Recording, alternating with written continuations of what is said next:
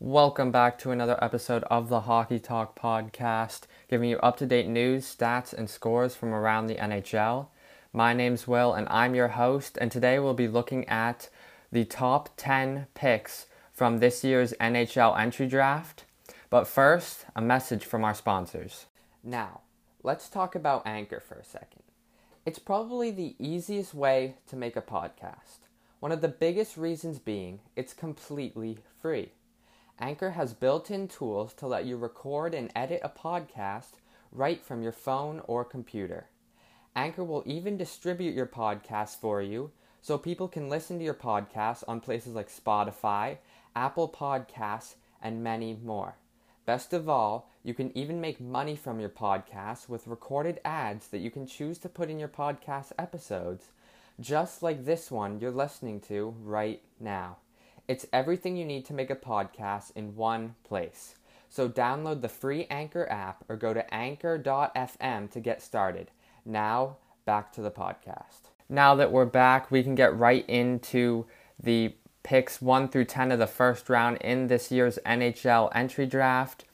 The first 3 picks went pretty much as planned and as expected, like everyone was expecting. The New York Rangers had the first overall pick, and they selected forward Alexis Lafreniere from the Rimouski Oceanic of the QMJHL. Now, this pick, as I mentioned before, everyone knew that that Alexis Lafreniere was the obvious pick at number 1. He was just by far the best player out of this whole entire draft. He was the best forward, and he was just the best all-around player in this draft. No one really compared. The second overall pick is also a pretty good player as far as we know, but does not compare as much as Alexis Lafreniere does. So, first overall, the New York Rangers selected Alexis Lafreniere. Second overall, the Los Angeles Kings won the second overall pick and picked Quinton Byfield from the Sudbury Wolves of the OHL. Now, Quinton Byfield and Tim Stützle, who were the second and third overall picks, there was a little bit of confusion there. Some people thought Stützle was going to go second. Some people thought Byfield was going to go second. Personally, before the draft happened, I thought that Byfield would go second, only because Byfield was getting compared to players like Evgeny Malkin, Anze Kopitar, who is on the Los Angeles Kings. Now, when I see a player like that, a big player like that, a 6'4", 6'5" forward who's big but also has great playmaking abilities, that is pretty rare, to be honest, in the NHL. And if he was getting compared to guys like Evgeny Malkin and Anze Kopitar, like I was saying, so why wouldn't Los Angeles Kings pick up a guy who's very good and is looking like a very good offensive player in the future, and is getting compared to Anze Kopitar? Why not pick him up so that he can play maybe someday alongside of Anze Kopitar? I think this is the right pick by the Kings, and I don't think that they will regret it. But if they did pick Stützle, that would also have been a very solid pick. Now, pick 3 was held by the Ottawa Senators via the San Jose Sharks. So technically, the San Jose Sharks won the third overall pick, but the Ottawa Senators held and had San Jose's first overall pick that they got from the Erik Karlsson trade. So when the San Jose Sharks traded for Erik Karlsson, they gave up a bunch of first-round picks, and one of their first-round picks, which was the one in 2020, happened to be the third overall pick after last year they had a very down year and didn't make the playoffs, were one of the worst teams in the NHL. Their pick ended up being third overall. So that was a great steal by the Ottawa Senators. They had 2 picks in the top 5 of this year's draft, which was very solid for them. So at pick 3, the Ottawa Senators selected forward Tim Stützle out of the Dell. Now, As I was mentioning before, some people had Stutzla going second. Some people had Stutzla going third. Stutzla did get picked third. I don't think, as of right now, as of what we've seen of him, I don't think that he is as good as Quinton Byfield, but I do think that he's close. I don't think maybe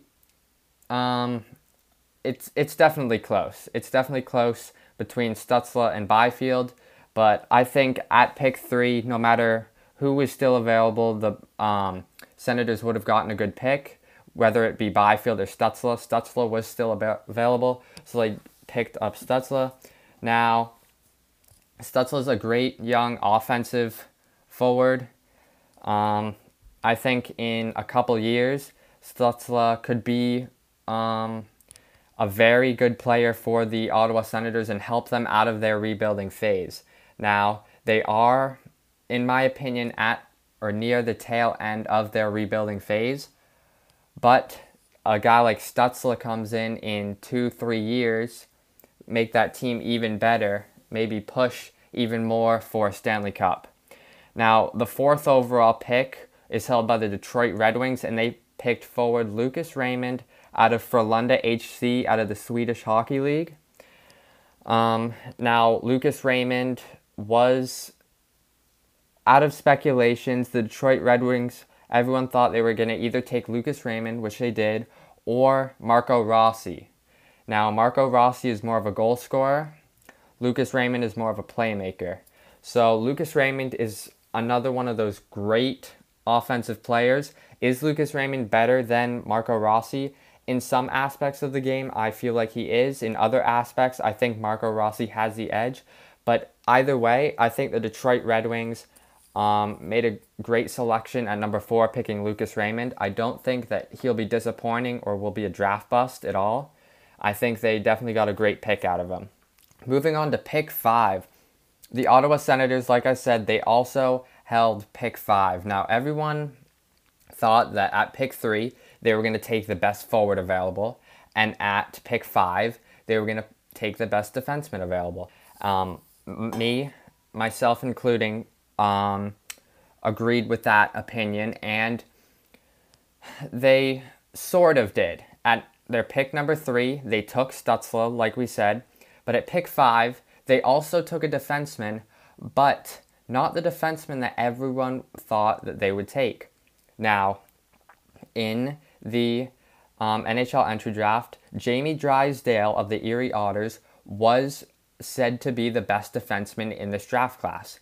Now there were some other defensemen close behind him, but Jamie Drysdale was just a very offensive defenseman and just has a very competitive edge to his game, and everyone thought that he was the by far the best defenseman in this draft class. Well, the Ottawa Senators did not take Jamie Drysdale at pick number 5. They took Jake Sanderson, who is a defenseman, out of the United States National Development Team program.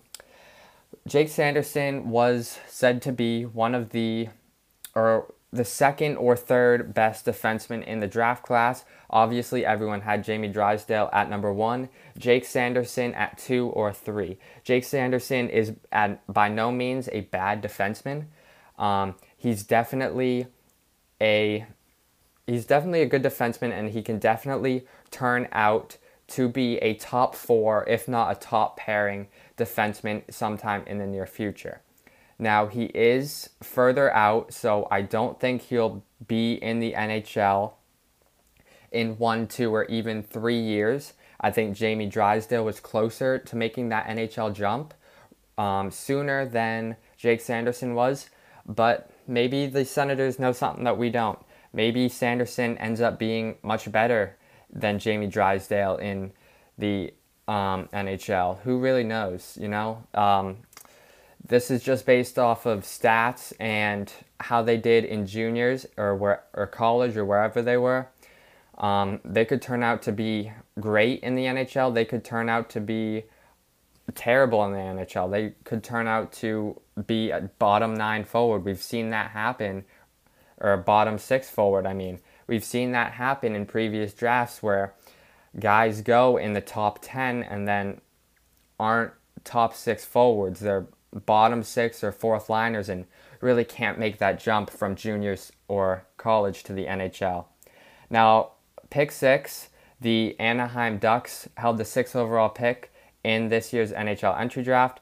And honestly, for the Ducks, Jamie Drysdale fell to number 6. They did pick Jamie Drysdale. If I was the Anaheim Ducks, that was honestly a no-brainer for me. They have great forward depth. They have great young rookie forward depth in their core. They have Sam Steele, Max Jones, guys like that are very good rookies that can help build that team. Now, they don't have as many defense prospects like they do forwards. So honestly, Jamie Drysdale still available at number 6. Kind of a no-brainer for the Anaheim Ducks to pick him up.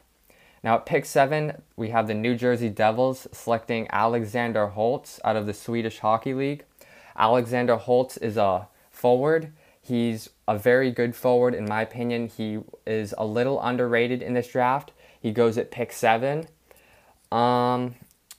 He's a solid forward, top 6 potential. Not really that much to say about him. He lit it up in juniors just like most of these other players did that went in the top 10. I feel like this is a good pick for New Jersey. They don't need a guy like Cole Perfetti. They don't need center depth. They just pick Jack Hughes with the 1st overall selection last year. And in 2017, they picked Nico Hischier, who's also a center, with the 1st overall pick. So in my opinion, they didn't need another center. They needed a winger, and Alexander Holtz was the most elite winger, in their opinion, left at pick 7, so that's who they took.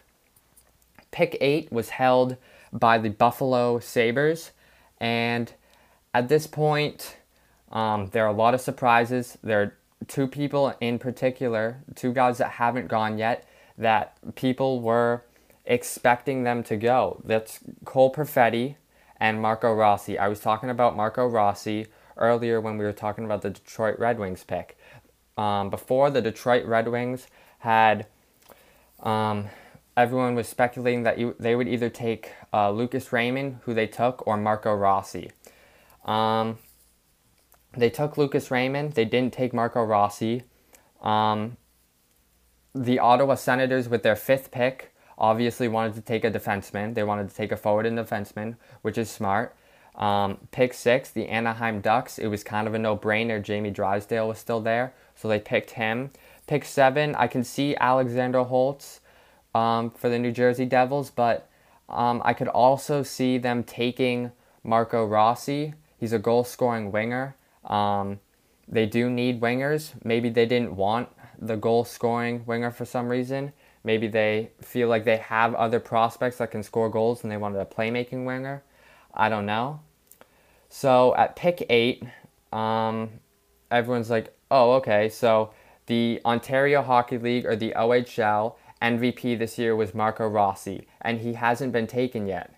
Now, the Buffalo Sabres have Jack Eichel, who's a great playmaking center. So it's kind of a no-brainer for them to take Marco Rossi, right? A goal-scoring winger to eventually play alongside Jack Eichel to score goals. He was named the most valuable player in the Ontario Hockey League, his juniors league. No. The pick 8, the Buffalo Sabres selected forward Jack Quinn of the Ottawa 67s. Marco Rossi's line mate and teammate from the Ottawa 67s. They took Jack Quinn instead of Marco Rossi. This was a huge surprise to everyone. No one really had Jack Quinn going in the top 8. No, some people didn't have him going in the top 10. For Jack Quinn to fall at number 8 to Buffalo and having Rossi and Perfetti both still available surprised everyone. Now, maybe there's something about Jack Quinn that we don't know that sparked interest in the Buffalo Sabres. By no means is Jack Quinn a bad player. Jack Quinn is a very good solid top 6 forward with top 6 potential, I mean. There's not much to say about that pick other than maybe it'll come back later to haunt them where they should have taken Marco Rossi over Jack Quinn. Only time will tell.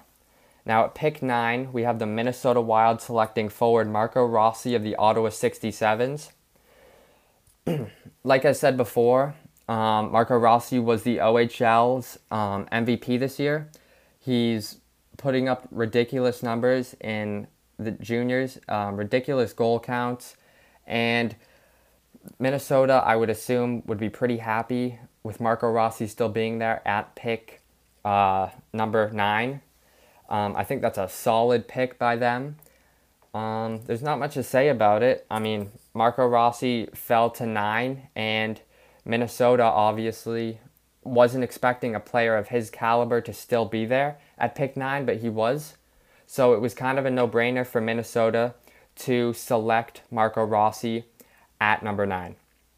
The 10th and final pick in the top 10 of this year's NHL entry draft was forward Cole Perfetti of the Saginaw Spirit in the OHL. Cole Perfetti was another guy that was expected to go in the top 7, in the top 6. He was another guy that Detroit was speculated to maybe take.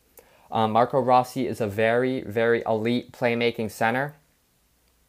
As we all know, the Winnipeg Jets are looking for center depth. They don't have much center depth as of right now. They were looking for a second-line center. They traded for Paul Stastny, but adding a center like Cole Perfetti into your prospect pool 2, 3, maybe even 4 years down the road when Paul Stastny or whoever's that second-line center is decreasing, I expect them to pick Marco or Cole Perfetti to slot in at that second line or even first line center depending on how he plays. I think this is a very smart pick by the Winnipeg Jets. I think anyone, honestly, at pick 10, if Cole Perfetti's still there, I think it's a no-brainer for a team, any team in the NHL to take Cole Perfetti since he's there. And that's pretty much about it. So that about wraps it up for this episode of the Hockey Talk podcast. Don't forget to follow the Hockey Talk podcast on Instagram at the Hockey Talk podcast. You'll be getting updates on that Instagram and everything like that. Now, within the next week or two, there'll be multiple episodes coming out following the NHL free agency period about all the signings that are happening, all of the trades that are going on, moving around players to get cap space to sign players that they need. So stick around and be waiting for that. I'm expecting those episodes to be up in between Saturday and Tuesday. Within that time frame, there should be at least one episode out. This episode should be already out. So that about wraps it up. Also, one more thing, there should be about 3 of those free agency episodes, so stay on the lookout for that. Thank you so much for listening. I hope you guys enjoy this podcast, and if you do end up following the Hockey Talk podcast on Instagram, you can DM me and let me know what you think about the podcast, anything you want me to change, anything you like about it. Give me any feedback that you want, and I'll be open to feedback and open to suggestions. Thank you again so much for listening. Have a nice day.